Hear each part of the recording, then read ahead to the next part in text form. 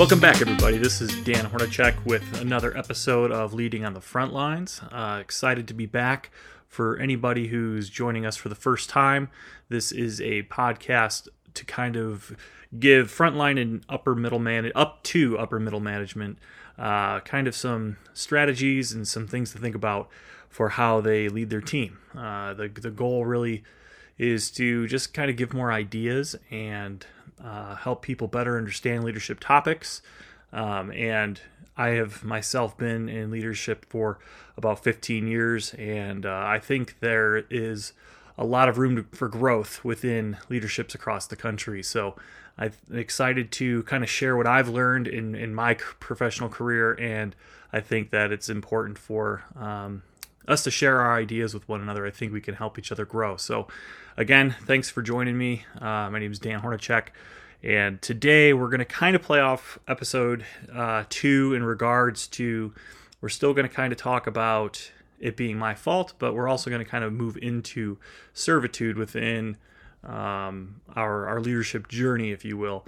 One of the things that I am certified in and have gone through extensive training is hunter-servant leadership. I'm not sure if you've looked into it, but he has put together a few different books on servant leadership. I actually was part of one of the first books that he put out when he was really kind of gaining traction on the concept of servant leadership. And the key concept behind it is your servitude towards your employees is what's going to drive up either productivity, or it's going to drive up gaining respect, creating happier employees. Essentially anything along the lines of what's important within your organization is going to be immediately affected by taking on the concept of being a servant. It kind of goes hand in hand with it being your fault, right? From the last episode, because it's a struggle to be able to say that it's your fault. And I think when you take on the mindset of, I'm doing this to serve my people, it makes that conversation with yourself a lot easier, because it's easier to say that something is, or that I failed at something if I'm trying to serve my employee by looking at it from the perspective of, had I done this the right way the first time, or had I allowed them to ask more clarifying questions. Those things are serving your employees by giving them the correct amount of training, by having them ask questions, or listening to the questions that they ask, or just observing them. That is serving your employees, but it's also allowing you, when you're doing that self-reflection of, it's my fault, it allows you to kind of do both hand in hand. But yeah, I think that being an empathetic leader, right? I mentioned that in the last episode, servitude and it being your fault. I think it kind of goes hand in hand. You can't have empathy for someone without also being able to say to yourself, I could have done this too. I think it's when you're having a conversation with an employee, that when you're having an empathetic conversation, because again, there's a difference between empathizing and sympathizing, right? And when you're empathizing with someone, you're just understanding of what they're going through versus feeling sorry for them. I think there's a big difference there. And when we're talking about serving our people, I think we need to remember that taking an empathetic approach is pretty important. But to backtrack a little bit, so when we're talking about servant leadership, specifically in serving your employees, and again, a lot of this is going to kind of fall back on what we talked about the last episode. So if you haven't checked it out, I suggest just listening to episode 2 also, about it being your fault for all the failings of your people. But when we're talking about serving our employees, I think it's important to do self-reflection on what we can do. I typically did this at the end of whatever job I was doing, whether that be an operational sort, whether it be just at the end of the day, if I had a meeting with my boss where we went over specific metrics or productivity, things like that. I've always found that those are really good times at the end of the day to really do that. I mean, even if it's a stressful day, you can sit down and either handwrite out something. I had a couple of my managers used to sit in an empty office and just record with their phone, and listen to it back and just kind of clear their mind. But I think by doing that, you're kind of serving two purposes. One, you're getting it all out there. So if you did have a meeting with your superior, or if you just wanted to kind of do some self-reflection, you're able to do that and release it, and not to sound too holistic or anything like that. But I think it's very important to, when you're talking about, either having that conversation of it being your fault because you're not hitting these metrics, and your superior had that conversation with you where you need to be doing better.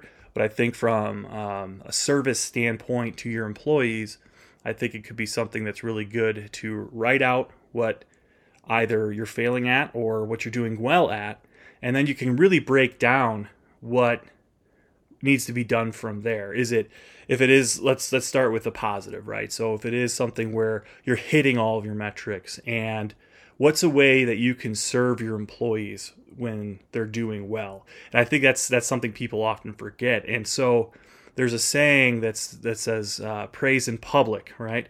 You want to make it big, in my opinion, even for small wins, right? So even if you have an employee who, let's say they're just mediocre, right? And it's someone who does an okay job. They do their job every single day, but one day they just did a little bit better, or they really excelled at a particular item. Praising them might take them to that next level where they're going to do better and better and better. And growth grows upon growth, right? So you're serving that employee by not only recognizing what they're doing, but now you're publicly praising them, and that's going to hold a lot of weight. On the other side, right, if you're noticing that maybe a good employee isn't doing as well, or you just have an employee that's been kind of a thorn in your side, that's another time to sit there and through, right, your observations of the day, or if you've been making notes on that particular employee, I think it's good to sit and self-reflect on what's going on with that employee. And not that you need to come up with a plan of action right away, especially when we're talking about like one of those more criticism or critical-based conversations. You want to sit there and if you haven't observed that employee, if you haven't had that initial conversation with that employee, maybe plan for that for the next day or the next week, however that works out for your operation. But if you have done that, this is a good time to sit there and say, okay, here's the trends with this current employee. What can I do to serve them? And what I mean by that is, if, again, this is based on already having that first conversation with them. So you have an idea kind of where their baseline is. And by having that conversation with them, like I said, having that baseline, I should say, develop a plan of action. And what I mean by that isn't necessarily just, a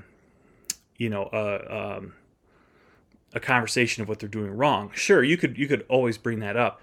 But you should understand if it's a training-based issue, if it's a coworker-based issue, if it's something along the lines of they're just stagnant, they've been doing their job for too long. Is it something where they want to move up, or do they want to move into a position with more responsibility? There's a lot of different things that could be going on, and only you can really dissect and figure out exactly what that employee needs.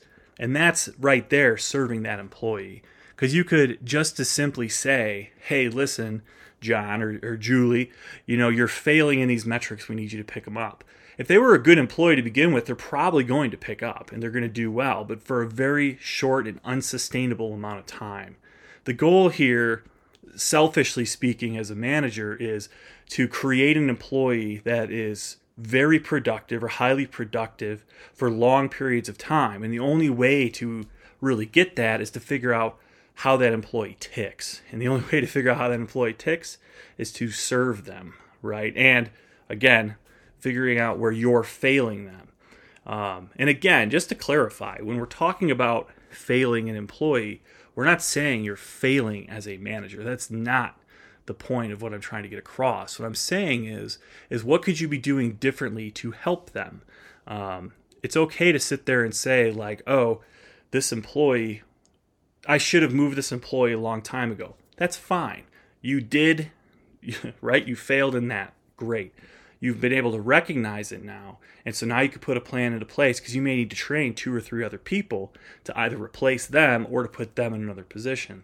So that's the positive, because now you're creating cross-functional training within whatever you're doing, whether that's administrative, whether that's operational, whether we're talking about a construction site, things like that. Or you can get a really good peg on, when you do these things, you can get a good peg on how this employee is going to react to change. If they're capable of change, you'll figure out kind of what their boundaries are, things like that. There's really only positives by, again, that self-reflective mentality. Now, with the servitude aspect, again, we're going to kind of go back to both good and bad. Other employees are going to be seeing this as well. So it kind of creates this like excitement within either an office, construction sites, within internal operations. I mean, really, when people start seeing change, and that change is the development of others or the retraining of others, this is an excellent time to be very observant of your other employees, because they're going to see like, wow, my manager is taking the time to either retrain or they're training them in a new position, things like that. And it might just be something as small as you notice another employee watching you, and you can kind of see that excitement on their face, or they approach you and ask you like, hey, what's going on? And you just explain to them and be truthful of what's going on. I think that when you're doing these things, you are once again, not necessarily publicly praising them, but indirectly praising the employee that you're cross-training or what have you, if that's the situation. But also you're creating kind of the gears start turning within another employee's head. And so it might, and this is where it becomes a little difficult for some managers, is it might create more work for you, because that now new employee, the person who saw you doing this, might want to be cross-trained. They might bring up, hey, I've been doing this job for 3 months, 5 years, what have you, and they've been wanting to do X, Y, or Z. Now you need to put up or shut up, as far as, you really should take what they're saying and not take it lightly, and have another conversation. Say, and if right then is not the right time, that's fine. Just preface it with, hey, I'd love to talk to you about this, but, I need to continue here. But I think that you are now, once again, serving this other employee by giving them a chance to express what they're feeling about their current job, what they want to do. You might find another piece of growth potential in another employee. A lot of positives can come out of that. And 2, you're going to learn more about your operation. And then if you do move forward with cross-training them, you're going to create just an operation, regardless of the type, that's going to be, more flexible when the time comes. Because that's really when the rubber meets the road, is when the stressors come up, right? So now you've been training these other employees, and someone calls in or something happens that becomes a very stressful situation for you as a manager. Now you've got a team that's like really cross-trained in different areas, and you can utilize them to where, they're going to serve you. And so that's kind of the reciprocating thing. That's really the point of servitude, in my opinion. Hunter might disagree with me there. I think everything in management and leadership, to some extent, has a selfishness behind it. And the selfishness, obviously, is that, everything's going to run smoothly. You're going to hit productivity. Your metrics are going to go up, etc. Right? But as my mentor used to always tell me, even the coaches wear Super Bowl rings. So it's kind of something that, is only going to benefit, obviously, the operation, but it's going to benefit you as well. But, realistically, it's just like a trickle effect. Yeah. Organization, your employees, right? So your employees are now going to benefit too, because it's going to open up opportunities, right? Because you should develop everybody to replace you. That should be the ultimate goal. And so with that in mind, just to kind of recap on what we've been talking about, going back from serving your employees, and this could be positive, This could be, we'll say negative, but really it's ending with a positive. Serving your employees by listening to them, by following through in what you say during that time. Either if they're not obviously talking to you about that, to observe them and maybe start a dialogue, because that's also, your responsibility too. And then this is the key piece. After doing the aggressive listening, observations, things like that, then you need to move forward and follow through with the plan that you put in place. And then, as the train's moving along, you want to again follow up and basically do the same thing. You want to sit there and reevaluate. Okay, we've moved Julie into this position, we moved John into this position. How are they doing now, right? If they're that stagnant employer, are they still stagnant in this new position? If they were a bad employer, are they doing better? Is this something they have a better, operational concept of how to get this done better? So there's a lot of things to think about, and it's a never-ending thing. That's the key, right? And it's your fault, and now we're moving into serving your employees. It's never-ending. It doesn't stop, but it's fun, right? Because you can see the growth and development of your people. So I hope that was helpful with serving your people. I think that we can continue talking about this next time for next week. There's some other things I want to talk about. But I do have a few folks lined up for some interviews as far as some leadership coaches and some people who are in some significant leadership positions, that I think we can learn from, and I'm excited to talk to them. So I'll be trying to set those up. If you guys don't mind, please leave a rating or review. If you'd like to see some daily posts and some motivational stuff, I do post on Instagram, same name, leading on the front lines. And so look for me on Twitter and Instagram. So again, this is Dan Hornacek, and everybody keep leading on the front lines.